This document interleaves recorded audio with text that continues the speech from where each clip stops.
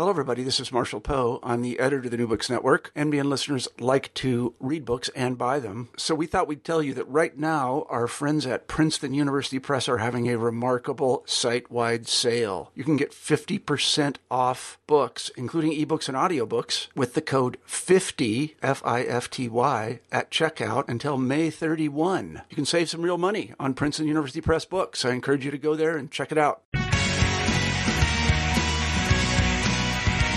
Welcome back to New Books in Political Science. My name is Heath Brown, and today I have the real pleasure to be talking to the author of Inside the New Mexico Senate, Boots, Suits, and Citizens, published by University of New Mexico Press. Dee Dee Feldman, how are you doing today? Great. How are you, Heath? I'm doing wonderfully. A beautiful spring day here where I'm recording. Tell me a little bit about your background before we get to the book. We know just a little bit from the book, but maybe you can tell us just a little bit more about yourself before we talk about the book you've written.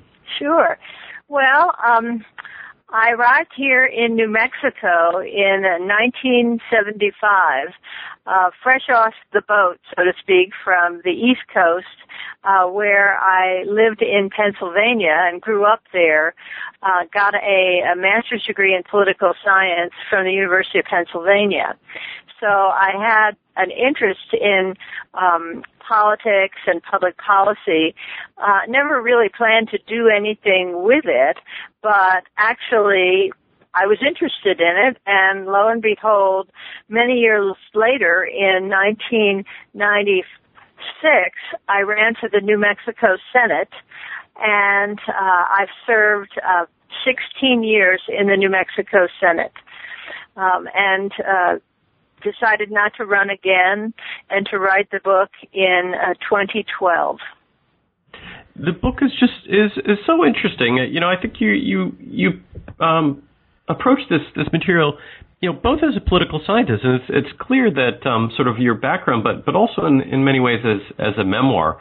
I wonder if you can take us sort of verbally to New Mexico, and that is, if I was to travel to New Mexico on the first day of the legislative session, what would I see and what would I hear? I wonder if you can set us in the so-called roundhouse. Can you place us in that first legislative session we would and who we would see and what we would hear? Well, New Mexico is such a unique state. There's a column in the New Mexico magazine called "One of Our 50 is Missing," and it comes from the fact that so many people don't think New Mexico is part of the United States. They think it's part of Mexico. And so there are constant gaffes about people asking if they need shots to come here, if they need a passport. And while New Mexico is unique, it does exemplify some of its legislature anyway, does exemplify some of the commonalities that all legislatures have, the gap between the rural and the urban, and New Mexico is predominantly a rural state with one urban center, that's Albuquerque, and maybe Santa Fe, which I think more people are familiar with because of its great food and Southwest style, and any opening day of the legislature features a diversity that represents the state's population. We are a majority-minority state.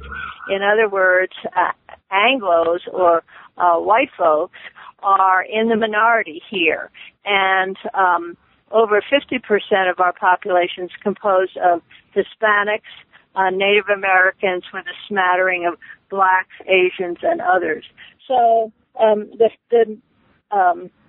first chapter of the book, which kind of describes this diversity and the ambiance of an opening day at the New Mexico legislature, is called "Cue the Mariachis and Put on Your Cowboy Hat." The New Mexico legislature is in session. So I think it's an attitude where you have, high-tech folks from Los Alamos, where we have a national lab that does much of the research on nuclear weapons, to, the Zuni war chief, to stylish ladies from Santa Fe in their Santa Fe concho belts and boots, and it's really in that respect quite unique.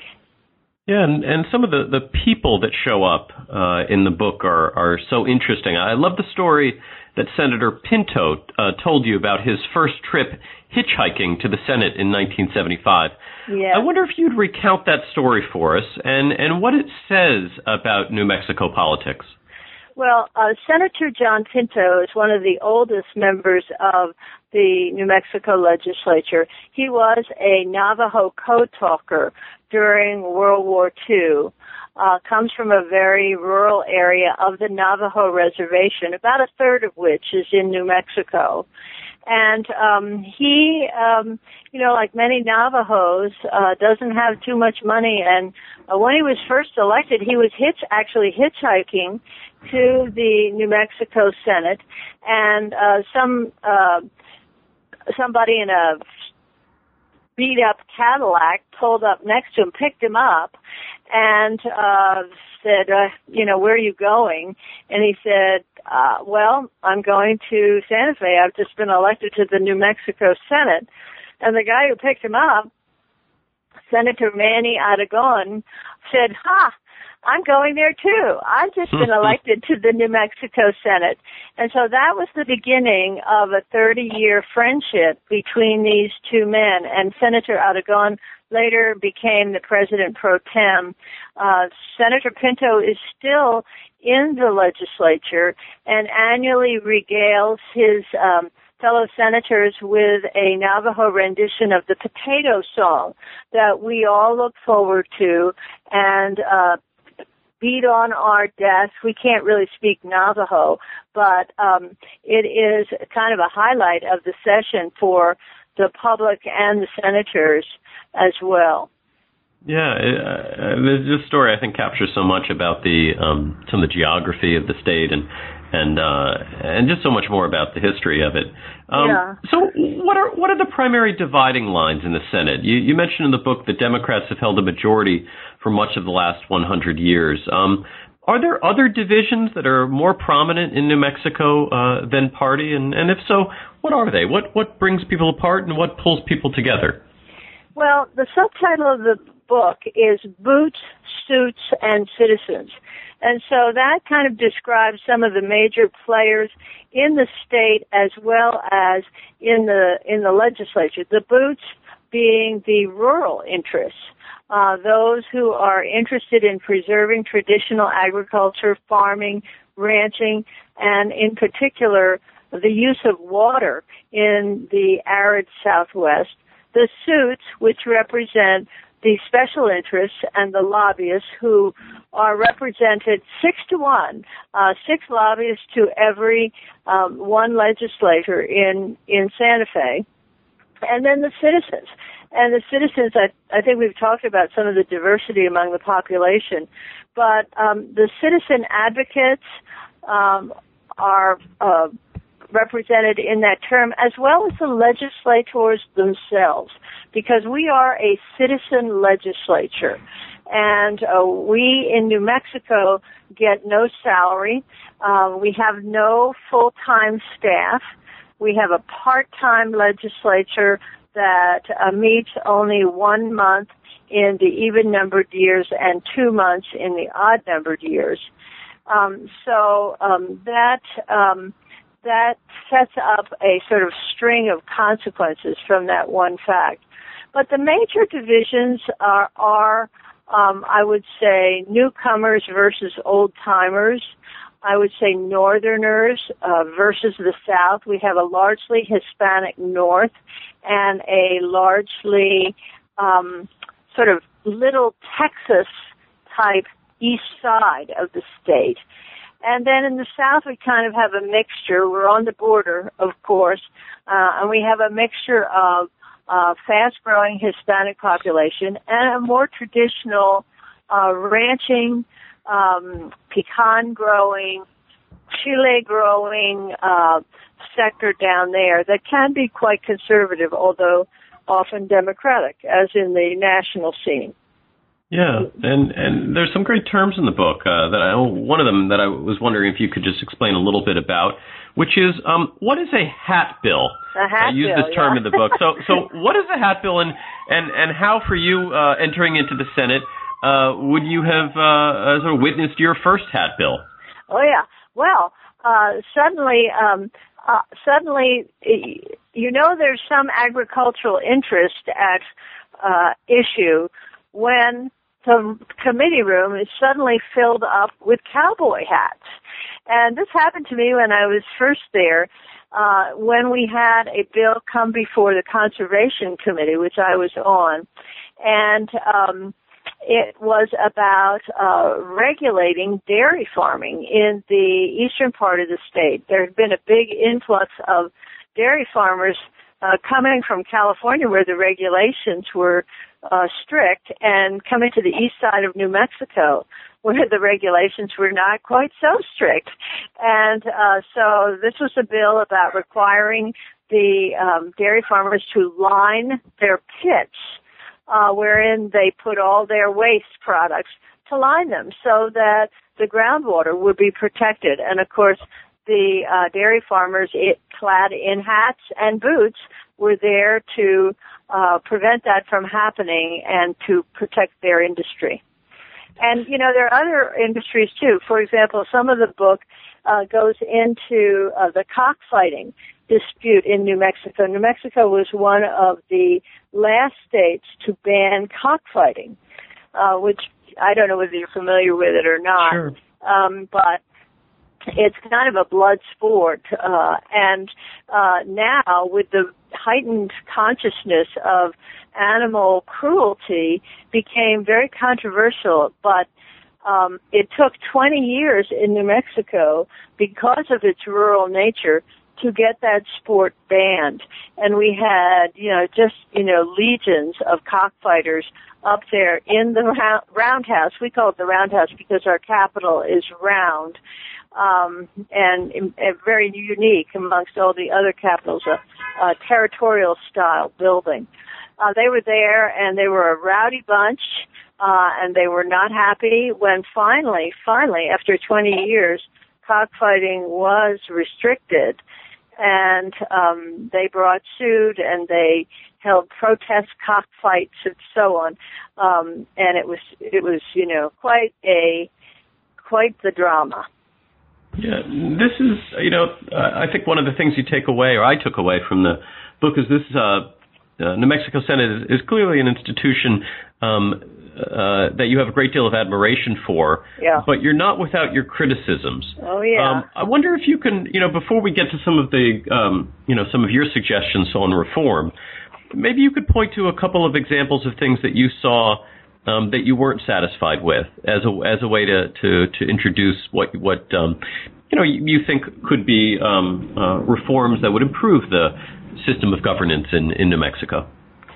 Well, it's kind of the Wild West out here in New Mexico, and until 2009, we had very few restrictions on political campaigns. And if you want to look at how a legislature works, look to the political campaigns that precede the election of its members, and you will learn a lot about whether there's going to be a big partisan divide, whether there's going to be the ability of members to compromise and to move forward together. And in New Mexico, until 2009, we had no caps on contributions, unlike most states. We have no ethics commission here in New Mexico, unlike, again, most states, even though we have a citizen legislature where citizens are expected to keep their day jobs and serve part-time in the legislature, which kind of opens the door to conflict of interest in many ways, and also gives a lot more power to lobbyists who are cognizant of the fact that legislatures do not get a salary here, often are looking for the next meal because we get only a per diem that covers basically just your hotel room in Santa Fe if you're from outside the immediate area. And the lobbyists are there to step in to provide entertainment, provide beverages, provide food, and information and campaign contributions, because, it's taking ever greater amounts of money to win this seat in the House or the Senate, which doesn't pay anything. So there's the area is ripe for reform. I've always advocated an ethics commission, some limits on lobbyists, and many of the lobbyists here are former legislators. I think that's probably true in other legislatures as well. But here, in a small state where personal relationships are everything, it gives the lobbyists an extraordinary amount of power. And some of them are former legislators. Some of them are actually family members of senators and representatives, which gives them kind of an inside track over and above ordinary citizens who come and are still looking for a parking place, whereas the lobbyist, who was the best man at the committee chair's wedding, knows where the pressure points are and where the votes can be found. Yeah, the book is, I think, is really interesting as political science, but I hope that those listening can tell the very personal take that you've brought to the subject matter really does add, and I think adds nuance to what we sometimes approach these subjects with, which is some cold statistics. I think the anecdotes that you recall and this firsthand experience just is really very interesting. The book is out. Yeah. Do you have another book in you? Are you you're not in an academic position, so maybe you're not required to publish. But do you have another book that you're either working on or you would love to work on in the future? Well, I was also a journalist for many years, and I guess I did mention that earlier. And so I want to go back to writing a little bit shorter form pieces and some examinations of some of the positive things that are going on. I've written so much about politics, and politics is, and policies, like trying to get things done, trying to find an opening so that you can squeeze through something really good. And I was very successful at that in the legislature, I think by most accounts. But it was very long-term, very hard. And it sometimes affects your belief that good things can happen. And so I want to write about some of the good things that ordinary people are doing outside of government, outside of partisan politics, to move New Mexico forward. And, New Mexico is, I think, the second lowest per capita income in the country. And we have just been ranked, last on the worst place to bring up children. And we have a whole series of those things. So we need to find out that there are people here in New Mexico doing great things to preserve the environment, doing great things to build affordable housing that is green, that is energy conservative and humane, that there are new models of health care out there that are going to help restrain the costs of providing this service in a rural area by utilizing care coordination, by utilizing some of the traditional Promontora community health workers that we have here in New Mexico in the context of a medical home or a more cooperative, accountable system of providing person-centered care. And these kinds of things, I think, can provide a model to other states as well. So that's kind of what's germinating in me right now. Yeah, well, until we have that book, Dee Dee Feldman's current book with a beautiful cover is called Inside the New Mexico Senate, Boots, Suits, and Citizens, published by University of New Mexico Press and available up at their website. Dee Dee Feldman, thank you very much for your time today.